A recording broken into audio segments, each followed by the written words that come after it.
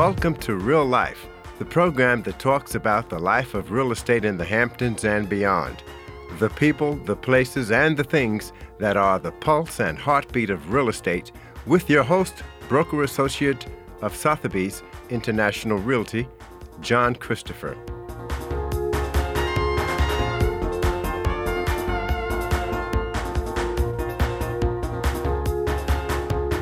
Welcome back to Real Life, and this is your host, John Christopher, and we've got a great, wonderful guest today, and that is the Managing Director of Lieb at Law, Andrew Lieb.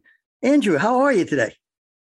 Feeling culturally sensitive, I have to tell you. That's what we were just talking about before we went on, and you got to get your cultural sensitivity up. That's what everyone's been saying these days. But John, how are you feeling? Like you're cultural? Are you international? Well, this is what I want to talk to you, because you have a continuing ed real estate school, and agents every 2 years have to take 2 years, not 2 years of training, but they have to take every 2 years courses to continue with their licensing process. And I know you have this excellent real estate school, and I hope you'll tell us about that at some point. But there are two new courses that have been recently added to the licensing process. And one of them is called Implicit Bias, and the other one is called Cultural Competency. So can you give us a little overview of each and explain what it is and why agents have to be now cultural competent? First of all, I have to tell you, I get all my information from Mr. Worldwide. So if I'm going to do that, you got to go down to Miami if you're going to be culturally competent, because Mr. Worldwide told us how to do this. You got to become a famous rapper to be international like that. So my real estate school is called Lieb School, like Long Island Education Board School. You just Google liebschool.com. And we do on-demand continuing education, audio and video, for the real estate brokerage industry in New York. And there's two new courses, as you mentioned, that are required. It started out when I started my school that we only had one required course in the state of New York called Fair Housing and Discrimination. Then they added agency, then they added recent legal matters, and then they added ethics. Now they added these. At some point, we're just going to have a required package of required courses because there's going to be no more electives. But these are the two new ones from this year, and we got two different classes on it. And they really, from my point of view, are they required now? Because I know at one point it was held in abeyance, but it's finally, now to get your license renewed, you have to. Yeah, so as license renewal, they're going to be required this year. We're not, I believe, at the date of that it starts yet, but people that are getting renewed after that date already have to take them. So it depends on when your license expires. So right now we're advising anyone in our school that's taking continuing ed, take those two courses, because most people don't take it and have renewal tomorrow when you have to take 22 and a half hours total. Correct. So the two courses are both required. One is cultural competency and the other one's implicit bias. And as someone who drafts all the curriculum at the school, I'll tell you, I had a lot of trouble writing these courses. And the reason why I had trouble is twofold. Number one, you may not realize this, but they're basically the same course. And how are they basically the same course? Right. Implicit bias means what are your subconscious discriminatory events as opposed to being intentional discriminatory. So we all have, like, for example, John, if you went to the same college as me, I might say to myself, that's a good guy. I see you at the same golf course as me. He's my people. I say to myself, that guy plays piano. I play piano. I like you. So what we might be thinking is if you have things similar to me, that's a bias where we're going to determine not based on objective facts, but just based on me creating a bias to someone. And cultural competency means to understand everyone else's perspective. We think of culture as, hey, there's an Italian culture, a Jewish culture, but you got to realize there's a piano player culture too. And there's also a culture for people that play golf. And so cultural competency is about the cultures of all these different groups of people. So if you think about it, they're very similar in that sense. And we need two separate curriculum. That's one thing I was thinking when I was writing the curriculum. The second one, which is more interesting, you tell a group of idiots, and I'm not saying that brokers are idiots by any stretch of the imagination, but you tell a group of idiots to be culturally competent, any idiots, just think about idiots. they're going to try and assimilate to the cultures they're working with. That's what they think culturally competent means. I went to Italy. I know about the sauce. Like everyone tries to assimilate. They call it gravy, but you try and assimilate to the place that you are. But the irony of it is trying to assimilate to a culture is actually being discriminatory when you're working with clients and customers, because you shouldn't treat people differently based on who they are. So the irony of cultural competency is that if you have idiots taking the course and idiots writing the course, it's actually going to perpetuate discrimination as opposed to minimizing discrimination, because the default rule is that you think, hey, let's try and be welcoming to the person by assimilation and trying to adapt their culture. What cultural competency really means, and the way we teach it, is to understand the cultures of the normative behavior of our real estate market, and to understand that not everyone understands those normative behaviors, and to help those people understand the normative behaviors of our market. What is a deed? What is title insurance? As you and I often discuss, who pays what commission? How does this all work? What's the difference between a broker and a salesperson? What is the attorney's involvement? There's other states where it's not an attorney state. Right. So cultural competency is understanding there's all different cultures out there. Understanding that in Mexico, the real estate system is different than the United States. In the UK, it's different than the United States. In India, it's different than the United States. Understanding some major differences, but not trying to become these other countries or states, but instead to teach people, no matter where they're from, how our local market functions. So that's really important when it comes to cultural competency and implicit bias. I'm going to give you a big tip right now. The best tip about implicit bias you ever heard. When we're stressed, we use our gut. Our gut makes us stereotype. Stereotyping is discriminatory. Chill out and you won't discriminate. That's my concept for implicit bias. Everyone needs to take a chill pill. Yeah, but sometimes it's difficult, because some of our clientele can be very demanding. So that's an interesting perspective, you say. I need to point out that you're such a good associate broker that you use the word demanding to describe aggravating clients. So instead of saying some of our clients can make you take your head and bash it against the wall until you bleed to death, and then you'd be happy. Right. You say some of our clients are demanding. You see how he does it? He's very, very suave. That's John Christopher right there. Suave John. That's what we're going to start calling you. Right. But yes, we understand how demanding it is. And the biggest issue as a real estate broker is an all-sum game where you need to eat what you kill. So these people messing with you with their demanding nature of not getting your commission makes you not pay your own bills. But what real estate brokers and salespersons need to do, and I was guilty of this when you and I actually started this interview today. I have so many emails and clients coming in. I'm so overwhelmed with clients in my business. I think we got 5 new clients already this morning, that I sometimes go so fast I become jerky and rigid. And I do things I don't mean, and I say things I don't say because I don't have time to reflect. Because here's the issue with implicit bias, John. We all have implicit biases based on how we were raised, where we were come from, who we know. And what we have to do is, instead of letting our emotions govern us, our brain needs to govern our emotions. And implicit bias is understanding that you're going to act certain ways. Because the first step in an intervention, not just normative behavior change, not just education, but the first step is acceptance, understanding that this is real, that we all do it. And I have to tell you, we can all do it. We can all do it and be nice, and we can all do it and be mean. But whether it's nice or mean, it's still actionable discrimination. And when I tell you that you could lose your license, you could lose your house, you can be sued for tons and tons and tons of money, it becomes very motivating, instead of to take that extra listing with the demanding client and being all badgered, to spend a half an hour stroking those piano keys until you calm down. I like that advice. That's very good advice. I'm just trying to become your new agent. I don't know if you know everyone. John Christopher I have his CD right here with me. He's a famous guy, this composer, pianist right over here. And I'm trying to get him to start striking the keys more. He doesn't realize that this is what we're doing, but I believe the best time to negotiate with anyone is live on the air. Wow. Wow. Caught me with that one. I like that. Have you ever realized that if you have an impasse in your real estate transaction, John, and you haven't done this yet on Real Life, but I think your audience wants you to do this. I think your audience wants you to bring the buyer and the seller on the air to make the final deal happen when they're at an impasse. Because how would they make a fool of themselves live on the air? They would have to have decorum because they would be worried that they're going to make a fool of themselves.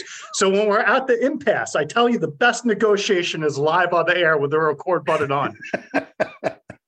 So why do you think there's this push on racial discrimination that's going on? I mean, well, it's not just racial discrimination, just to be clear. It's disability discrimination, it's religion discrimination, it's sex discrimination. You name it, we hate others. That's what our society is. We just hate others. And hey, why is it going on? Because we don't actually mean to hate anyone else. We don't actually, and that's been the big problem between the Republicans and the Democrats, if you ask me, is the Republicans will say, we don't hate anyone. The Democrats will say, you hate people. And you hear back and forth, I love everyone. And the biggest issue is that people don't realize that subtle and unconscious behaviors can be just as damaging to others as overt and intentional behaviors. And what we have to realize is there's more vulnerable people in the community, and our subtle behaviors are problematic. So to answer your question the best way, when you represent a discrimination defendant, and we've represented countless discrimination defendants, the vast majority of them will say, quotes, I was just trying to help. Because most people, particularly brokers and salespersons, why would you want to be in a sales thing unless you want to have positive, good energy? They're just trying to help and make someone's life better. But what they don't realize is being stressed and having subconscious biases together, those two things together, can cause you to hurt someone inadvertently. And the whole point of these courses is to get your emotions in check with your brain.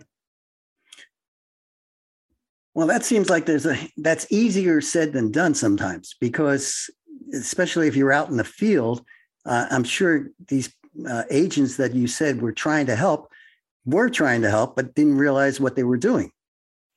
It's definitely impossible to get done. And when I say impossible, everything's possible, but it doesn't happen from taking one course. I think that's a fallacy in life. When you hear people being like, well, I didn't get more money because I took college. Like, people look at, like, they're looking for a direct correlation with a causation. I mean, they're looking for a direct causation when there's a correlation. What I'm trying to say is that taking a course is just going to move the needle maybe less than 0.1%. But if we have different aspects of behavior that are all not just educating, informing, but changing normative behavior, you pass a point where it's a point of inflection where all of a sudden the entire industry changes. So you have to look at a variety of things together. There's those standard operating procedures that brokers are doing right now. There's increased penalties where now we can lose our license. There's these new continuing education classes on implicit bias and cultural competency. There's different standards, lower standards, to be able to sue for discrimination. They're now talking about increasing statute of limitations. My point is that there's a smorgasbord. You like that, cultural competency? Yep. There's a smorgasbord, maybe we'll call it a poo-poo platter, of different avenues that we try and combat the same issue. And so I think the fallacy is, does algebra teach you to become a good working person? No, but the point that you learn that you have to conform to stupid behavior teaches you how to work when you have to conform to stupid behavior. Meaning algebra itself does not teach us to become a really good worker when we get older. But when you take a course in high school that is stupid and you do it anyway, and you learn that you have to conform to what your boss wants you to do, like your teacher, you're educating the masses subtly, not just overtly. I'm so sorry to interrupt you, but how can somebody get in touch with you, Andrew? Well, for continuing ed, they should just go to liebschool.com, Long Island Education Board, LIEB, school.com, and we'd love to educate them. Any discrimination lawsuits, 631-878-4455. Andrew, it's always a pleasure having you on the program. This is John Christopher for Real Life, broadcasting here in the heart of Southampton. Stay tuned, and we'll be right back after the short break with our next guest.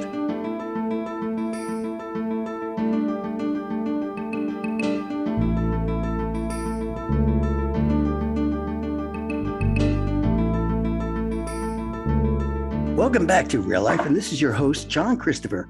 And today I have top producer in Miami Beach, Anna Sherrill. Hi, Anna. How are you today?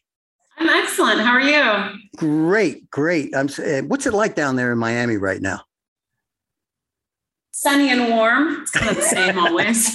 Sometimes we get a little rain, but it's sunny and Sometimes, warm. but not all like the time. usual. So you've been a resident of Miami for some time now. How long exactly? I moved here in 99, so about 23 years now. Wow. Now, have you been in real estate all that time? I got my license in 2000, so just a year after I arrived, yes. Okay. So what prompted you to want to go into real estate? I was shopping with somebody for my own, to find my own property. Right. And I really enjoyed the process and I enjoyed all of that. And I chatted with the guy that helped me and I got a license and started in his little office that was just in the building I was living in, which was great. That is cool. Really convenient and fun. Yeah. That is really cool. So what brought you to Miami to begin with? I mean, where did you come from besides Miami? Yeah, I was born and raised in Arizona, Scottsdale, Arizona, Scottsdale and Tempe, like the Phoenix area. And I lived abroad. I had a Spanish teacher in high school who talked a few of us into traveling. And I lived in Spain when I was 15. I did a foreign exchange program and I went back like every summer. And then in college, I did my junior year there. So even though Arizona is a beautiful place, I needed some place that I could kind of, right. have a little more international flair and a little more going on. So I moved to Boston for 6 months. I almost froze. And that's what happens when I told the guy I was dating. Yeah. I told the guy I was dating that I'm going somewhere warm and we came here together. So that is awesome. Yeah. So are you fluent in Castilian? I'm fluent in Castilian. I'm fluent in Spanish. Yeah, all of it. I can speak so now. Cool. Now in Miami, you get everybody, right? You get Argentines and Colombians and Cubans, and right. So it all a mishmash. Okay, that's great, but it helps you, I bet. Oh, it's great. It's amazing. So let me ask you the question. Let's talk about Miami Beach. Are you having the same kind of squeeze that we're having in the Hamptons when it comes to inventory? Oh, for sure. I mean, it depends if we're talking about condos or single family homes. Single family homes are even tighter than condos at this point. I think, months of inventory might be 2 months right now. Average days on the market is usually less than 30 days. If it's priced right, it can be up to 2 months if they, don't price it right. But it's a multiple offer situation if it's priced right and it's a nice home. Condos do very well as well. It just depends on the price point. But yeah, we have a very tight market. Rental market's even tight. I mean, it's all around. So, well, since you brought up the rental market, is that now, since we're going into summer, is that now different? Have most of the snowbirds come back north?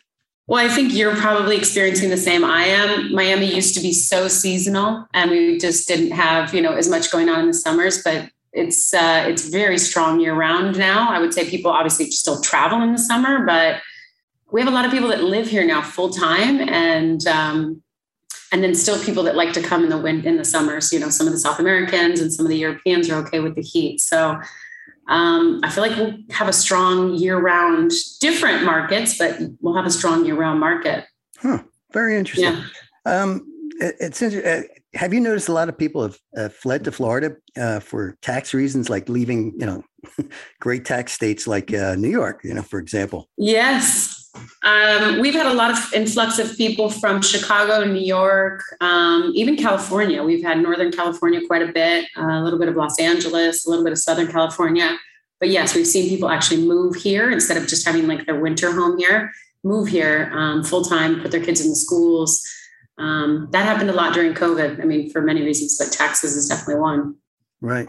So you're saying that people, because I remember I had lived, had a place in Florida a number of years ago, and to get residency, it's 6 months and 1 day. Do you find people are staying longer than that 6 months and 1 day? And well, they're staying at least the 6 months, right? Anybody that maybe has their kids in school might stay just through the school year. But a lot of these businessmen probably travel a lot as well. So, I think it's a mix of that. But yeah, we have people that live here full time. I mean, I went to a client's house the other day for his son's birthday party, and I couldn't believe all the people that I met that had just moved here from other places. So wow, it's like it's like a drawing. It's bringing all these people in. Yeah, no, from all over. So it's great. I mean, it's the silver lining to COVID for Miami for sure. Wow. I just saw, I think it was Pam Liebman from Corcoran. I love Pam. Yeah, she's great. I've worked with Pam before. She's awesome. Yeah, she's great. Saying that, maybe I misheard it, but it said that within a year's time, the Miami Beach market has increased by 47%. The pricing, is that true? I would say in certain areas, 100%. Yeah. Especially in the luxury area for sure. Yeah. And, another thing that's happening here, which I think is very interesting, is businesses are moving here. So they're building, office space, and Steve Ross from Related is building over 2 million square feet in downtown Miami, wow. Which is incredible. Yeah. I guess he's also doing a big project in West Palm Beach. So he's heavy on Florida as well. So yeah, it's definitely happening. But the prices, and I think you've seen the same in the Hamptons, because I have a lot of friends in the Hamptons and I enjoy visiting in the summers, but the prices have gone up, depending, but anywhere from 30 to almost 50%, which is incredible. Yeah, it's incredible. Any thoughts? You think that's going to continue for a while? I think I don't think it'll go up at the velocity it went up that we saw. Definitely not. I think we'll see it slow down and maybe just kind of even out. I think we're close to our peak at that price point. But I don't think it's going to go down anytime soon, but just because the demand is so high and supply is very low. Mm-hmm. You'll see building going on here, and most of it is end users. So, there isn't a lot of spec out there to even be able to affect it. Let me ask you a question. Since, the market's rising, obviously, how do you price, whether it's a condo or co-op or residential house? How do you do the pricing based upon the comps from, say, 6 months to a year ago? Because it's, you can't even go back that far. No, it's like a moving target. So there's no way you can go back more than a few months, in my opinion. You can go back if you can't get, if there's not enough inventory or there's not enough to compare it to, there's not comparables, but we saw homes at $2,000 a foot that today are trading at $4,000 a foot on the water. So to Pam's point, and there's people willing to pay that for off markets that we're seeing trade off market today because, people are looking for that. So what was your question again? Did I forget already? You're too young to have that. Come on. No. So I don't see prices going up a lot more, but I don't see them going down. So I think, I think we're in a very strong market and we'll continue to see it. But well, let me ask you, I'm sorry, I didn't mean to interrupt you, but I was just thinking, no, please. Because in the summertime, I've lived in Florida and it gets hot. And I actually have some relatives that are down there that are saying they're thinking of moving because they've been there, for a period of time, but going north because the summers are now in Florida are longer than they used to be. Instead of having, interesting, have you seen any? I mean, I think people are also moving north because it's more affordable, right? So we're seeing people move north, we're seeing people move west. So if they can sell their home now and it's worth twice what it was worth, or a lot more than they paid, and they have that investment that they can kind of hold and use and go live somewhere else, and they're still in Florida and they, love the weather, then it makes sense. So we've definitely seen that. I've seen areas like Pompano really grow that, I don't even, you just don't really know those areas that well. And so, yeah, I believe that there will be people moving but I think Miami's so dynamic and it's such an international city and it offers so much, it offers now culture and great restaurants, and restaurants from all over moved here as well. So they opened, from different places of the world that are very, very famous. So we have just a very interesting market, I don't think it'll be affected by that, but I think, people will take advantage and move on, which is great. So we can get some movement. No, otherwise we'd have a stagnant market. Earlier you were saying about that it's not seasonal now, but in the summertime, are people still coming there and looking for properties? So it's a different type of buyer, right? It's not maybe the same buyer because my New York buyers are, not usually coming this time of year. They're coming in the winter and they want to see more stuff when it's the season for them. But we do get a lot of Italians, a lot of South Americans, sometimes, French. Right, they have a month off in August. They can take.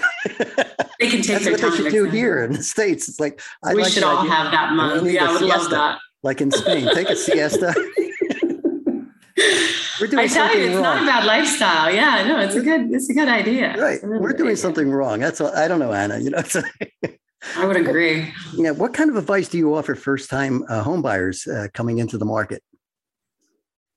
I would say, be ready to buy. Yeah, no kidding. Don't get discouraged. You know what I mean? Find the right person that gives you the right advice. It's really important to have, the person that you trust and that you like to work with and that really understands the market that you're looking in and has the experience to help you in that market. And yeah, don't get discouraged by, your first or second offer because, it could be that that's not the right one for you. And hopefully the third or fourth will make it. But also, get to know the areas because Miami has so many different great areas. And so, our rental market's tight, but I don't want to tell anybody to go out there and start renting. But if you can get into the market now and you find the right property, I wouldn't be scared to do it because I believe in the long term for Miami. So I think it's a great time for everybody. Yeah, it's growing. Yeah, for sure. That is great. Have you seen any shift in what buyers want in the sense that now that they can work at home remotely? Yeah, I think spaces got much larger and people want to have a home office. If they're looking at a building, they want to make sure that it has the amenities, conference room, business areas, business center, that kind of thing, or space to have a home office as well. I feel like spaces are much bigger, which, it really lends to knowing that people are going to be here and they're also, nesting in their homes more, which we saw a lot. Wow. And if you had a crystal ball, what do you see the market for, say, the next 6 months going into 2023? I still see Miami super strong. I see it strong for the next, at least, probably year and a half, 2 years, just because of all the influx of people and all the stuff happening here. But in 6 months, I would say it's going to be a great time to be here because it'll be our high season. It'll be a fun time to be here. It'll be exciting with everything and all the events going on. And hopefully COVID will be something we're not talking about anymore and people will be outside enjoying all that. So exactly. I think we'll see a very strong market. Yeah, I think it'll be a fun time to be here for sure. It's an exciting time. So if anyone had any questions for you, especially about Miami Beach, how could they get in contact with you? My mobile phone is the easiest, probably. You can reach me at 786-853-8484. You can visit my website at annasherrill.com, which is ANNASHERRILL.com. And of course, via email. So any of those work for me. And do you have an email? It's my name as well. It's Anna@annasherrill.com. Okay, fantastic. Anna Sherrill, it's been a delight having you on the program. This is John Christopher for Real Life, broadcasting here in the vibrant village of Southampton, New York, on the only NPR station on Long Island, WLIW 88.3 FM. If you'd like to hear this program again or any other podcast, go to WLIW.org/radio/real-life.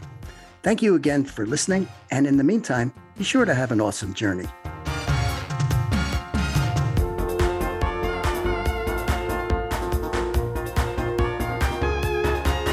You have been listening to Real Life, the program that talks about the people, the places, and the things that are the pulse and heartbeat of real estate in the Hamptons and beyond, with host John Christopher, who also created the music for Real Life. WLIW-FM's Delaney Hafner and Kyle Lynch provide production support. Thank you for joining us for Real Life, right here on listener-supported 88.3 WLIW-FM, Long Island's only NPR station, which you can also find on your favorite streaming apps and at WLIW.org/radio.